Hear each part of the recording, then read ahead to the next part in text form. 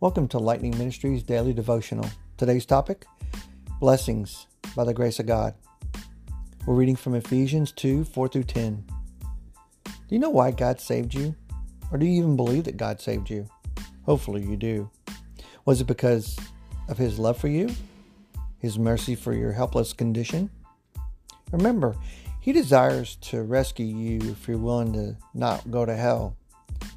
And He has made an astounding choice in doing so. All these answers, and all along with many others, are correct. Do you know what God's ultimate reason for salvation is? According to this passage, it's to save us. It says, so in the ages to come, He might show the boundless riches of His grace and kindness towards us in Jesus Christ. That's actually in verse 7 if you read it for yourself. The issue here is that we're not the shining star of salvation. Jesus is, or if we really want to take it to the next level, God is. He saved us while we didn't deserve it, in order so that we could see His grace and love, which is really undeserved favor towards us.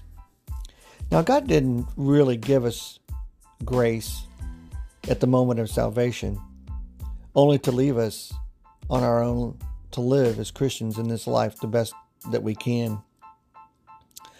Now, I want to let you know this. He gave us that love and grace so that we could live every day of our lives for Him. Now, throughout the Bible, His grace instructs us on how to live in a righteous way in this present age, in this time that we live in now. He even gives us the power to deny or to reject or to walk away from anything that is ungodly and anything that we would desire in this world that would not be of Him. I believe in Titus 2, 11 through 12, it talks a little bit about that. Now, let me share this with you. Once the Lord thy God has reached out His hand with His favor upon us through His Son, Jesus Christ, which is Him in the flesh, He will never take it away from you. He'll always let you realize that you are one of His. So, are we saved by grace? Do we live in grace? And will we be recipients of it throughout eternity when we go home?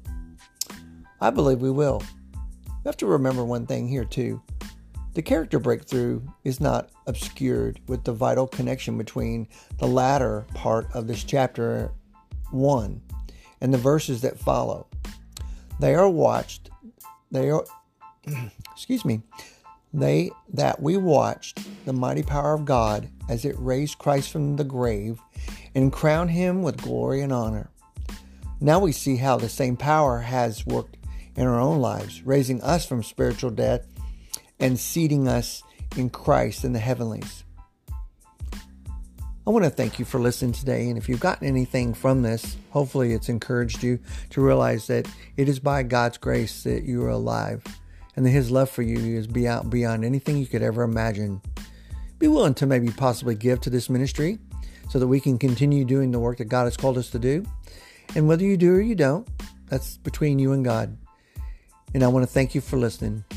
Amen.